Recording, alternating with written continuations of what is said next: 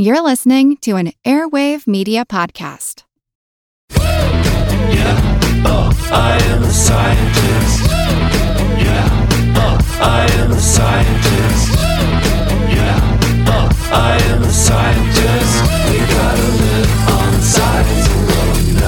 Welcome to Unbiased Science, where we bring scientific method to the madness. We're your hosts, Dr. Jessica Steyer and Dr. Andrea Love. And if you tuned in last week, you would have heard our episode on all things COVID. Basically an update on infection rate, case rate, death rate, vaccination rates. We talked about vaccine efficacy, vaccine effectiveness. We talked about variants. We talked about boosters. So basically making up for all the lost time in between season 1 and season 2. So if you have not yet checked that out, we ask that you do so. And this week, we're really excited that we get to take a little bit of a breather. And we are very excited. I'll keep it a secret for just a minute. But we have an incredible guest on the pod today. And we are going to answer the question, are artificial sweeteners harmful? And we get this question all the time. Mm-hmm. And our guest gets it probably even more often than we do. So we decided to bring her on to debunk some of the myths and misconceptions. But before we dig in, just as a reminder, we've got a new partnership with Descent Pins. And if you don't know them, they make pins, jewelry, t-shirts, and more fun stuff that celebrates science. And one of our favorite collections is the Women in Science collections, for obvious reasons. Learn more about pioneering women scientists and celebrate them through pins and jewelry. Each product comes with a booklet to teach you more about these badass women. I have to say, I have the Grace Hopper pin, and I'm a big time fan. So get yours today at descentpins.com/womenInScience. That's DISSENTPINS.com/womenInScience. And use discount code UNBIASED15 to get 15% off your order. All right, guys, I am so excited about this. I am a total fangirl of our guest today. You know her as Food Science Babe. So Erin has a BS in chemical engineering from the University of Minnesota. She's worked in the food industry for over a decade in both the conventional and natural organic sectors as an engineer and food scientist. So she started her page in 2018 to combat myths about food and the food industry. In addition to being a stay-at-home mom to her 5-year-old daughter, she consults for small startup food companies doing product development work, scale-up, as well as nutrition panel creation and regulatory guidance. Erin, thank you so much for joining us today. Yeah, thank you so much for having me. So, Andrea, did you want to kick things off here? Yeah. So, Erin is one of our go-to people to debunk all sorts of food, nutritional misinformation. If you haven't checked her Instagram out, it's at Food Science Babe.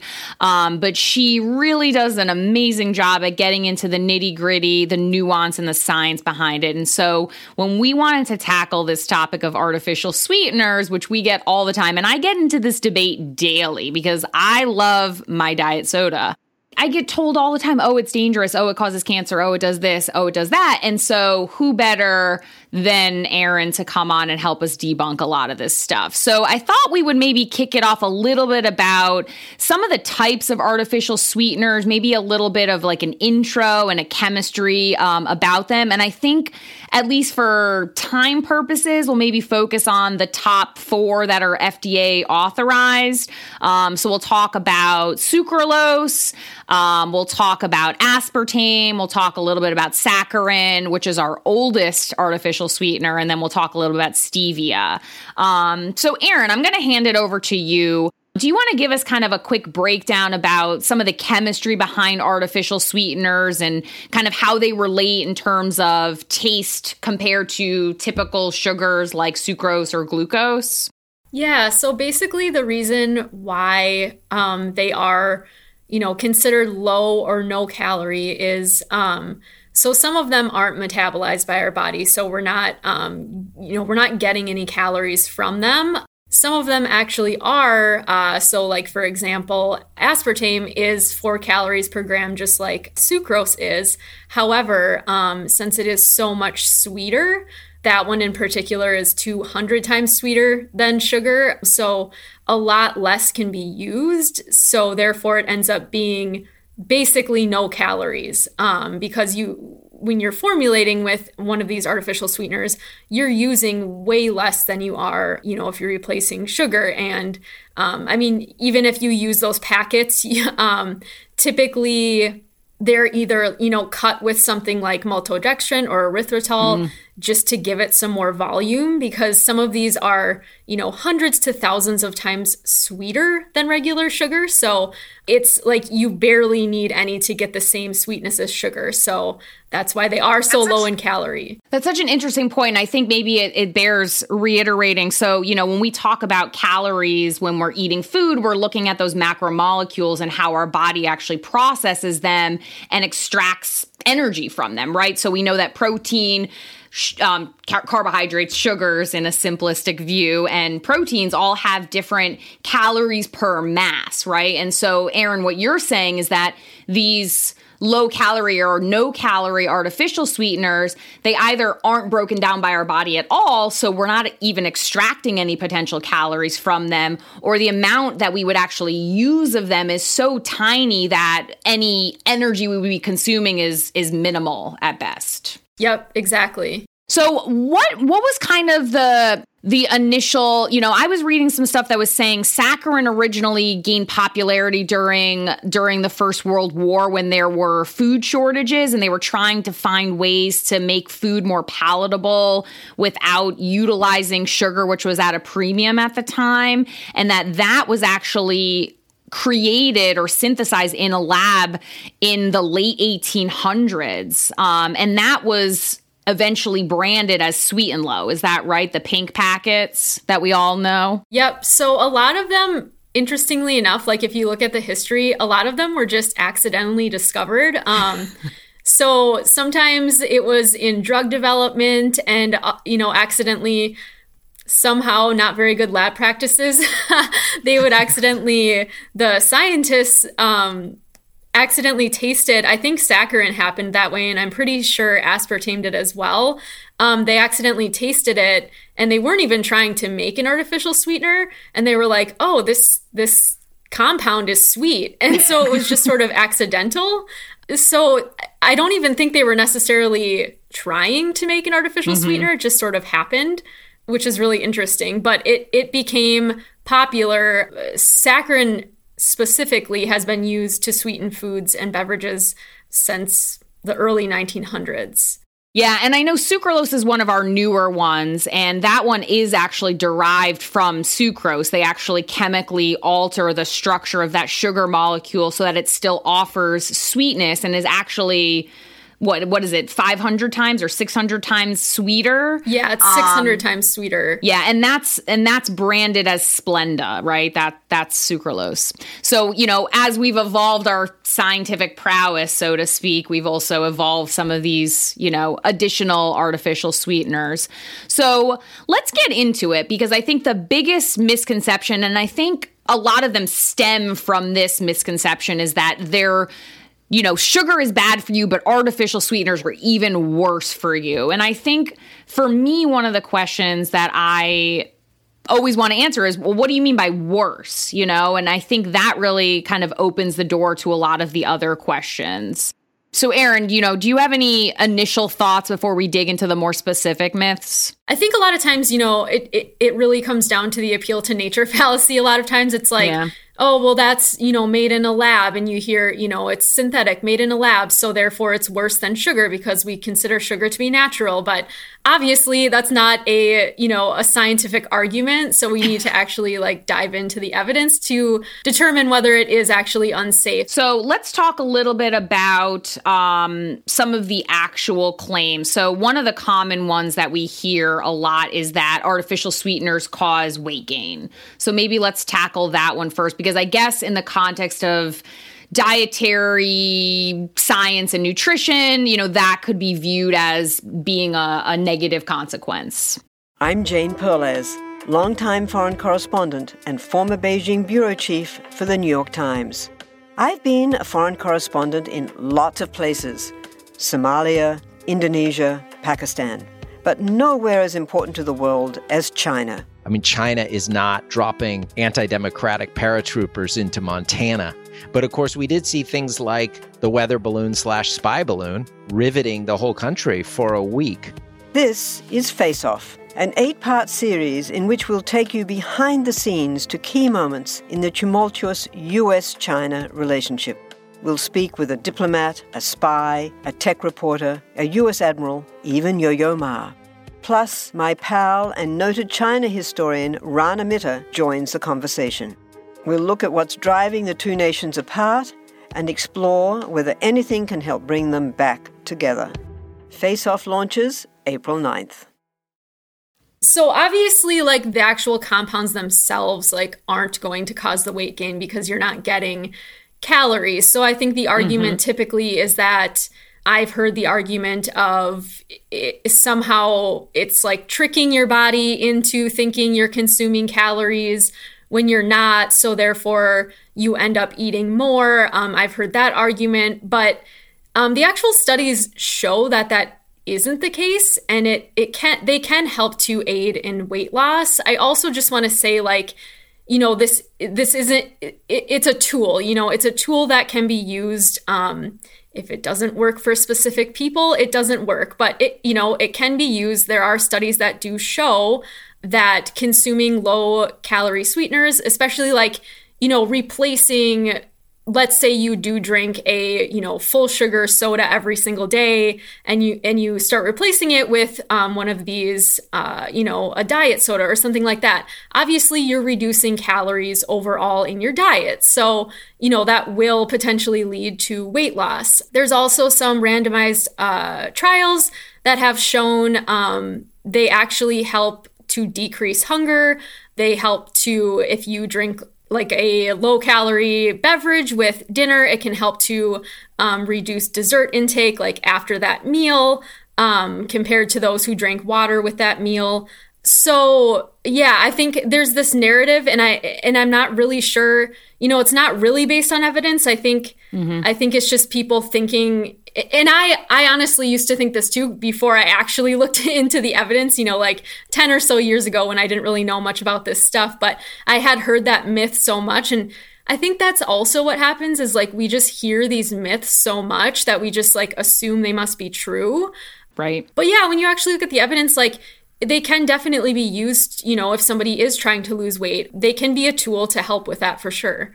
Yeah. And I think the point that you make about, fooling your brain to thinking sugar is coming in, there's a difference between kind of the sensation or the perception of sweetness compared to actual chemical signaling that's occurring in your body, right? If these sweeteners, even if they taste and your brain is recognizing, oh, this is sweet based on your taste bud reception, the sugar itself is entering these metabolic pathways in our body, whereas these artificial sweeteners are not entering those pathways. So there's a difference between a physiological effect and a psychological effect.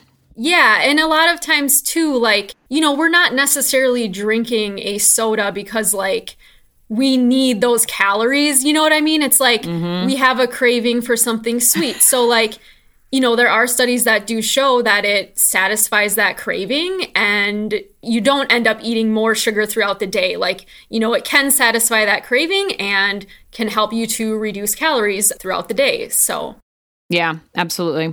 All right. So the next one is, and I know we've all heard it, is that artificial sweeteners cause cancer. And, I just want to remind our listeners that we did a couple of episodes last season about kind of the basics of cancer. And when we talk about cancer, we're really talking about hundreds to thousands of different diseases, but ultimately they're all caused, or they're a result of uncontrolled cell growth, which what ends up happening is our body doesn't listen to normal cues, and then cells start to grow out of control. And the reason this happens is because of mutations. So just like SARS-CoV-2 that causes COVID-19 can mutate when it reproduces, our body can mutate when it reproduces. And most of those mutations are random because every time our cell replicates, random errors can occur. But there are things that we consider carcinogens, and those are chemicals or environmental exposures that can accelerate the rate of those mutations, or they can lead to specific mutations that are more likely to cause cancer. And I think a lot of the initial misconception about artificial sweeteners and causing cancer were based on data that was collected in animal studies. And I think it's really important to understand that human physiology and animal physiology are not the same. We use animals as research models before we move into humans for ethical and moral reasons, of course. But there's a few nuances that I think need to kind of lay the groundwork before we get into that discussion. So Erin, let's dig in a little bit about the myth that artificial sweeteners cause cancer. Yeah, I think what you said is key. I see these rodent studies being cited a lot, whether it's somebody that is, purposefully trying to deceive, or whether they're just, not really sure how to evaluate the evidence. But, like you said, that obviously we are going to test it in, animal models first to see if there is anything going on there. But there are some very, high dose rodent studies that people will pick out. So one of them specifically, saccharin, was actually at one point banned because it did show, I think it was specifically bladder cancer in rodents. And it was later found out that this doesn't happen in humans. So they realized, this from further studies, this isn't actually something that happens in humans. So they ended up approving it again or allowing it again. But yeah, I mean, none of these at the amounts that we consume in foods are cancer causing. And so I think, I always say on my page, probably 10 times a day, the dose makes the poison. Yes. So these studies also can be used to figure out the acceptable daily intake as well. So obviously we need to gather that data to understand, what is a safe level. And then there's a bunch of safety factors built into those numbers to end up getting to the acceptable daily intake. And each of these artificial sweeteners, you would have to eat 20 to 100 packets a day to reach that acceptable daily intake. And if you've had a packet of these sweeteners, I mean, they're very sweet. You're not eating even close to that much every single day. And that's still already a conservative number, that ADI. And so, I mean, really, the doses, we have to, I mean, these are very, very sweet compounds. And so we're consuming them at very, very, very low amounts. So we can't just take these, rodent studies at super high amounts and, it potentially could cause cancer. But that doesn't mean that the amounts that we're consuming, these very low amounts, are causing cancer. And yeah, I mean, the evidence does not show that the low amounts that humans are consuming cause cancer. Yeah. And I think you made another great point there. Of course, Jess and I preach the dose makes the poison about almost everything, because anything can be toxic at a high enough dose and anything can be harmful at a high enough dose, but you have to keep that in context. But on top of that, you also have to keep in context the relevance, right? So if you're doing a study in a rat that has a different method to metabolizing these artificial sweeteners than humans, and that predisposes them to developing cancer, that's an entirely separate issue than in humans that do not have that, genetic predisposition. So again, you can't compare directly an animal study to a human study. And I know that these follow-up studies have been done in other types of artificial sweeteners like aspartame and sucralose as well. And again, if you give them high enough doses of them, you could promote tumor growth in a mouse or in a rat. But this has never occurred in humans. Again, the doses are completely disproportionate, and there have been no data to date that suggests that artificial sweeteners cause cancer in humans. And both Cancer Research UK, the National Cancer Institute, and the American Cancer Society all state that there is no link between cancer and these artificial sweeteners. But another thing that I think is really important, and it brings me back to my undergraduate cancer biology courses, where anything can cause cancer at a high enough dose, because cancer is a result of mutation because of cell reproduction, right? So if you take in excessive amounts of nutrients, whether it's something that normally we would consider healthy or not, your body has to work more to metabolize that, and it's going to be replicating its cells faster and more, and that's going to just lead to more mutations by the fact that you're metabolizing more things, so even things that we consider benign or even beneficial, many of these nutrients that we say are really good to get in our diet can lead to cancer at a really, really, really high dose. So I think it's really important to keep in mind that the dose does in fact make the poison. Yeah, absolutely. I mean, there's specific compounds in pretty much every fruit or vegetable that if you were to administer them, to rodents at super high doses, they could potentially be cancer causing. But obviously that doesn't mean that those foods are cancer causing in humans, because we're not eating those high doses of those compounds. So yeah. Exactly. I think the big takeaway here is that while animal studies may lead to some scary sounding conclusions about artificial sweeteners, we have to remember that animal studies are not the same as humans. Our biologies are distinctly different, and the vast majority of those studies are using extremely high levels of these artificial sweeteners in order to see if we can induce tumor formation. And those levels are completely disproportionate to the amount we would ever consume in any sort of realistic world. So I think we can put the myth that artificial sweeteners cause cancer to bed.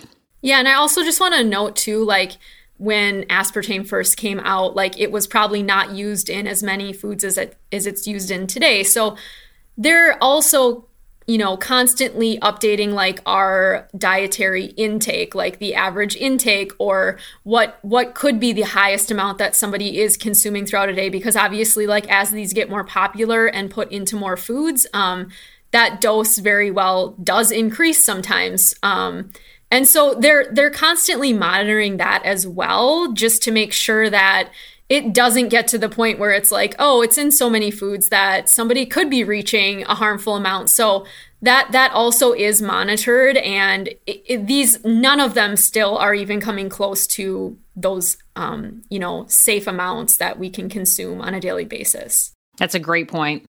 So I'm not sure this is accurate, but I think I remember reading certain countries ban aspartame, or stevia. Maybe I have that. I don't know. And I think I remember hearing a particular concern from some of my friends who live in Europe about fertility and these potential disturbances in fertility.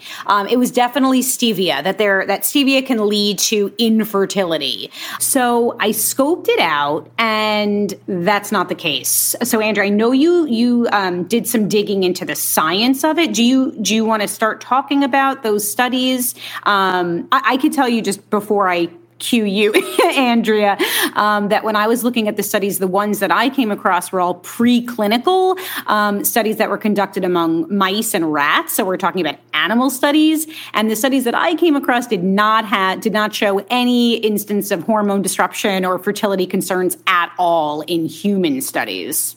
Yeah, Jess, I think you bring up a good point. These rumors did in fact start internationally, and actually began really over the last decade or so, but kind of accelerated in like the mid 10s, so 2015, 2016, 2017. And a lot of these claims have arisen stating that there are links between consumption of artificial sweeteners and infertility. And not just infertility, but they also make claims about decreased sperm count, decreased sperm motility, success rates for in vitro fertilization, et cetera. And ultimately, a lot of these myths or misconceptions really go back to that study in the 1970s with rats and saccharin, where they gave them mega doses of saccharin and identified that they developed this particular type of bladder cancer. And again, as we talked about earlier in the episode, that bladder cancer was actually a unique situation. These rats, they had a particular gene that humans do not have. Plus, they gave them huge doses of saccharin. And as we've, repeated, reduce makes the poison. There have been no data to suggest that artificial sweeteners of any kind, saccharin or otherwise, lead to risks of cancer in humans. So a lot of these other kind of health-related risks about artificial sweeteners are kind of born out of that original claim. That has obviously since been debunked, but it all really boils down to this kind of fear-based lack of understanding, and particularly some of the nuance between these preclinical animal studies and what really happens in humans. We need to understand that we are not just larger mice, right? Right. And Andrew, you make such an important point about the dose makes the poison, because they're obviously in the animal trials they're testing different dosages, and when they did see some sort of hormone disruption, we're talking about huge doses. And what we were talking about was that artificial sweeteners are sweeter than sugar, so you're not going to be using them in any super large quantities.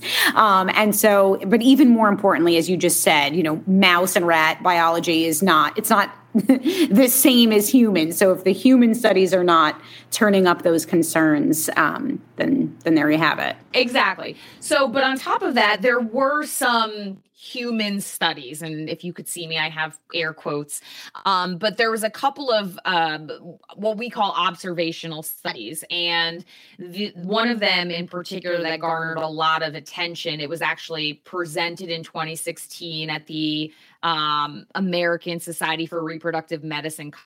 The abstract was presented, and this was published in a journal called Fertility and Sterility, but it actually came under scrutiny by others in the field. So this, the Federal University of Sao Paulo in Brazil interviewed, so again, this is an observational study here. They interviewed 24 women between the years 2012 and 2014 about their nutritional habits before they underwent in vitro fertilization. And this particular type of in vitro fertilization used intracytoplasmic sperm injection. So basically, they're artificially fusing the sperm and the egg together in order to create this embryo.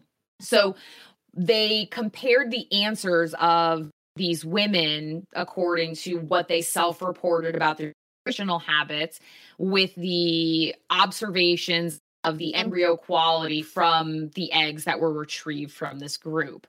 And what they concluded from their study were that women who reported that they drank diet sodas or used artificial sweeteners in coffee supposedly had decreased embryo quality and reduced rates of implantation.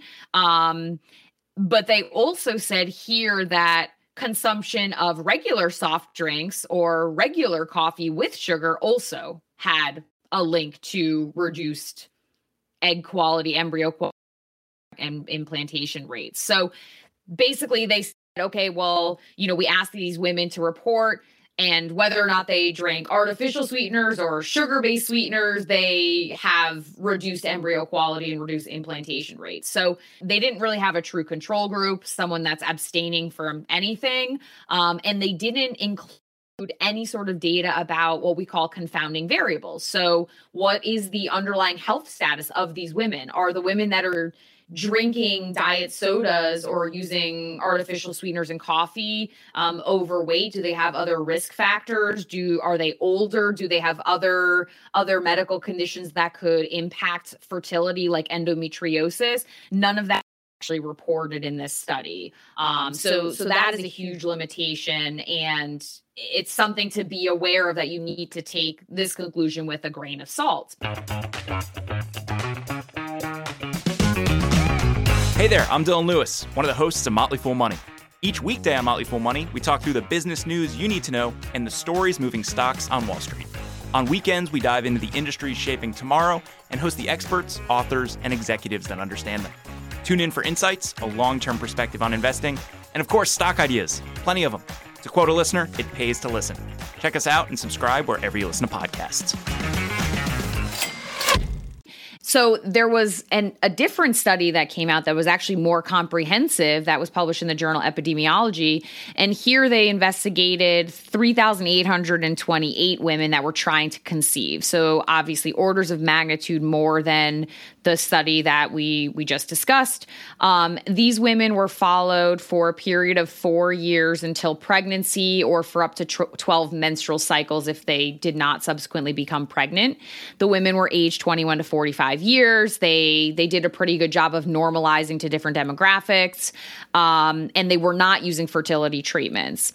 And this nutritional study, or this questionnaire that they completed, it had questions on all sorts of different sorts of dietary consumption. So soda, both sugar sweetened and diet, so artificially sweetened, but also other things like fruit juices, which presumably derive most of their sweetness from naturally occurring other sugars, energy drinks, and sports drinks.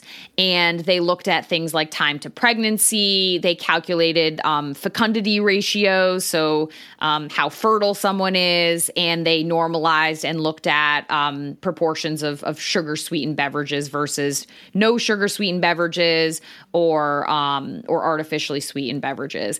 And what was really interesting was not only did this study find no association between consumption of artificially sweetened beverages, particularly soda, which is in direct contrast to the other study, but they found that fecundity was reduced amongst those who drank more than 7 sugar-sweetened sodas per week. They found that fecundity was reduced amongst women that consumed more than 7 sugar-sweetened beverages, just generally speaking. So that could be fruit juices, it could be sports drinks, it could be soda.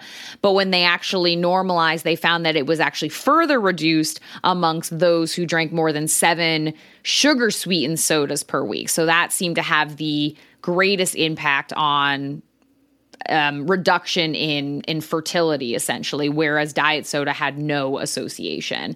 So I found that very interesting because it actually suggests that sugar could potentially be an impact factor here. But again, we know this is an observational study. There are confounding variables. So we're not saying sugar is bad either, but I think the big takeaway here is, like all things, moderation is key, even with natural sugars. Ultimately, I think the big takeaway here is that a lot of these misconceptions about the impact on fertility and pregnancy outcomes related to artificial sweeteners were born out of a lack of understanding of these types of animal studies, the fact that these animals are being given copious dosages of all sorts of different things.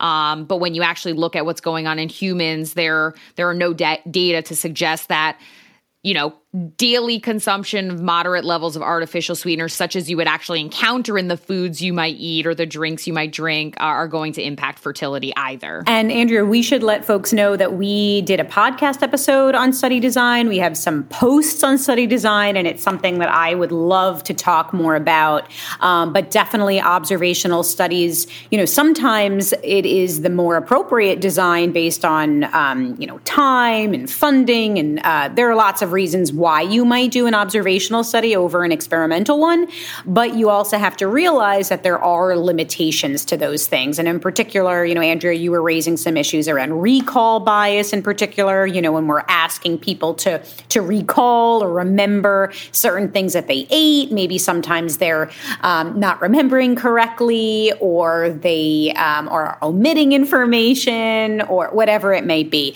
There are lots of reasons why they're not the gold standard. But I wanted to mention one other thing. So I came across this page. It's actually sweeteners.org, and we'll link it on our show notes. But it's the International Sweeteners Association. And so they have links to lots of studies here. And basically, they have a statement that says that low and no calorie sweeteners are amongst the most thoroughly researched ingredients worldwide.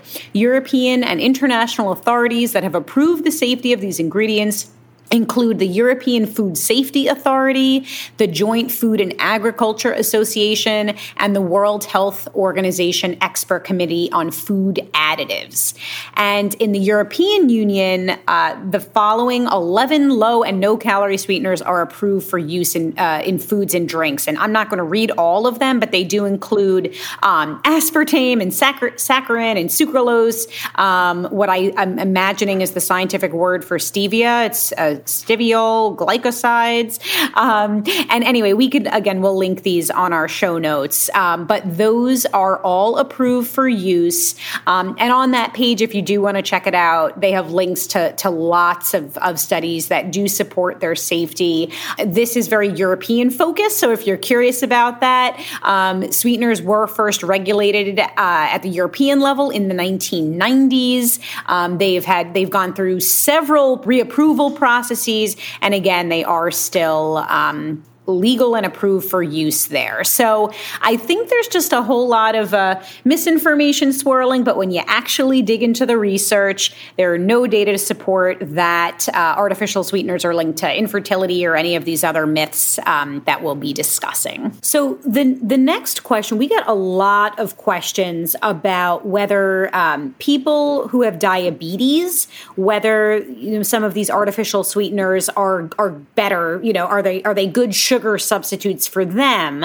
And I'm asking that because a lot of people seem to think that our artificial sweeteners can actually cause diabetes or insulin resistance or glucose intolerance. So can you talk a little bit about artificial sweeteners and diabetes? Yeah, so I'm not sure exactly where those claims come from, but they are, specifically, they are great alternatives to sucrose, other monosaccharides, disaccharides, for people that do have diabetes. So there is a consensus statement by experts in nutrition that the use of low-calorie sweeteners in diabetes management can contribute to better glycemic control. So these things, they can allow people with diabetes to enjoy, sweet foods, desserts, things like that without, affecting their blood glucose and things like that. And I almost wonder if the myth just comes from the fact that they are sweet, like sugar. Yeah, the evidence doesn't show that, so I'm not sure exactly where that's coming from. And I think, as of right now, there have been trials for most, if not all, of the FDA authorized artificial sweeteners, and all have similar conclusions that they don't raise blood glucose levels, they don't affect blood glucose management, they don't lead to glucose intolerance or insulin resistance, and so that they are in fact safe for individuals with diabetes to consume as these alternatives. Is that right? Definitely, yep. I actually dated a type 1 diabetic in college, and I remember I always had to keep, juice and gummy bears and things like that on hand in case he had forgotten to, recalibrate he had an indwelling pump, in case he had forgotten to calibrate his pump or in case he had forgotten to eat at his regular intervals. But I know that a lot of times, in certain circumstances, he would actually, intentionally or unintentionally binge on sugar, and that could lead to, a crisis for him, right? And I envision, having access to these things artificial sweeteners or artificially sweetened foods can help curb that craving while not also messing with their insulin signaling, right? Right. Yeah, exactly. And maybe worth mentioning, Andrea, in just a few weeks, we're going to have an entire episode dedicated to diabetes. We're going to have our amazing executive producer, Montana Mullins, will be on. She is a type 1 diabetic, and maybe we can pick her brain about this as well. Okay. Andrea, did you want to ask Erin about, I think we had one final myth we wanted to discuss? Yeah, obviously all of these are really getting to the crux of the fact that artificial sweeteners are in fact not harmful, particularly at the amounts that we use them at.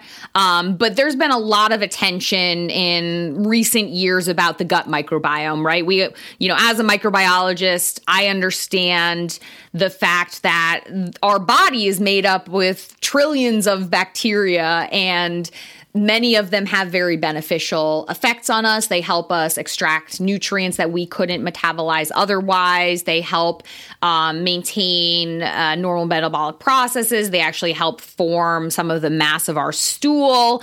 But obviously, as the microbiome has gained attention and people are understanding the importance of it, misconceptions arise with regard to that. We hear all sorts of things about cleansing and refreshing your gut microbiome. And so, of course, artificial sweeteners have come under fire there as well, with many people claiming that taking in or consuming artificial sweeteners will disrupt our microbiome and they'll affect our gut microbiota. So, Erin, anything you can chime in on that? Yeah, you probably know more about it than me, but so obviously that area of research is, there's a lot of new research happening in that area all the time, but as of right now, there isn't really any evidence to say that they impact, gut health negatively.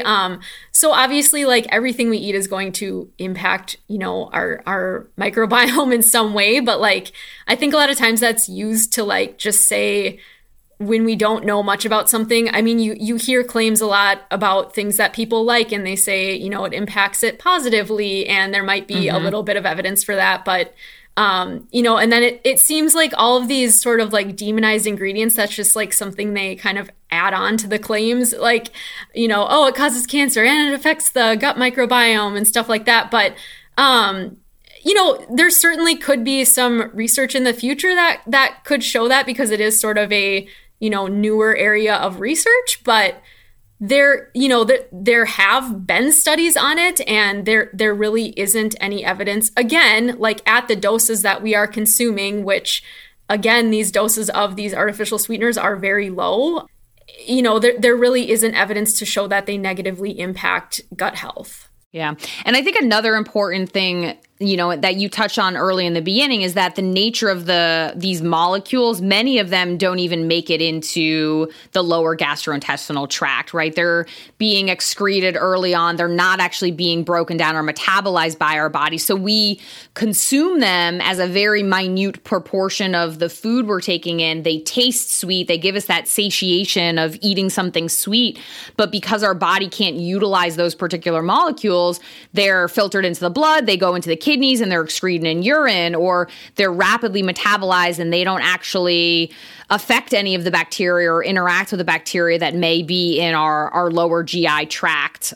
So again, I think, it's a great point there. There are no data right now that demonstrate that these affect gut microbiome, particularly at the quantities that are being consumed by people. I do also just want to note that sugar alcohols are sort of another category of lower calorie sweeteners, not necessarily 0 calorie, but those do sort of affect, I know some people with like IBS, there's some research showing that can affect GI symptoms and stuff like that. That's specifically sugar alcohols. None of these low calorie sweeteners we've been talking about today, but I just know people ask me about those. And it's in kind of the same category, but sugar alcohols are kind of also a separate category. That's a great distinction. And I think it's important to note that, of course, you can't lump every single sweetener, every single artificial sweetener into the same basket, right? They all have slightly different principles. They all have different chemical compositions, just like everything that we consume, right? You know, we want to get away from this appeal to nature fallacy. You know, things that are natural that you consume are going to have different effects on your body and your metabolism as well. Yeah. So, Erin, I mean, this has been incredibly informative. Is there anything else that you think we should know about artificial sweeteners or anything else you'd like to share before we start to wrap up? I mean, I think the biggest question, I get is people hear negative stuff about them and, it's like, oh, I'm drinking a Diet Coke a day. Should I stop? And it's like, kind of like we said so many times here, like it's a very low amount. If you enjoy that Diet Coke every day, I mean, there's no safety reason to stop drinking it. So I think understanding that a lot of these claims that you hear, sometimes they're being told to sell you something. If it sounds like it probably isn't true, it's probably not true. So and like I always say too on my page, like if people are making just super general claims, like it causes cancer, and it's like, well, that's a pretty general claim, did they cite any evidence, specifically what doses, what types of cancer, if these things are just so broad, they're probably not true if they're not citing anything. So yeah, I mean, I would just say if you enjoy them, there's no safety reason really to stop consuming them. So, Erin, you made an interesting comment. Just one last question. I think you said that you used to believe the claims that these things, that the artificial sweeteners and other substances were harmful, right? Yep. So how did you see the light? Yeah, so I think I read a book, gosh, it was probably back in high school, and it was just complete fear-mongering, taking, like we talked about, those high-dose rodent studies, and in high school, I didn't understand any of it. So I was just sort of believed it, and then just sort of went on believing what I read about. And it wasn't really until I kind of started questioning all of this stuff, I used to be an organic foods consumer. And, it was really I would say 5, 6, 7 years ago, I kind of started oh, these are kind of just things I believe. I should maybe look into this stuff a little bit more. And just my experience in the food industry and learning more as I worked in the food industry too. So I think it just I think sometimes we just believe these things, and then we just, confirmation bias, we kind of seek out sources that confirm those biases. So really it just started with me questioning a lot of these beliefs that I had, really just questioning those biases sort of got me to start looking at the evidence. And for me, it really wasn't even, I personally don't like the taste of really any of these artificial sweeteners. So for me, I think it just was kind of I don't really consume them. So it wasn't really important for me to look at the evidence really, because I just personally don't like them. But yeah, and when I did start looking into it, I was like, oh, this is the complete opposite of what I believed. So. Well, you bring such an important perspective. Thank you so much for taking the time to chat with us today. This is such an interesting topic. Yeah, for sure. Thanks for having me. Yeah, and I think it brings up that point of, we all have to, obviously not everybody is a scientist, but there are ways that we can all be better consumers of information. And it's unfortunate that there are so many sources of fear-mongering and misinformation out there. But I think, Erin, you brought up that great point about making broad brush gestures about, these broad claims. And those are things that in science we're very specific about data, right? So you don't make those broad claims if it's driven by data. So I think that's kind of a little tidbit for our listeners to take with them as they read information online, whether it be about artificial sweeteners, whether it be about COVID, whether it be about all sorts of other types of science.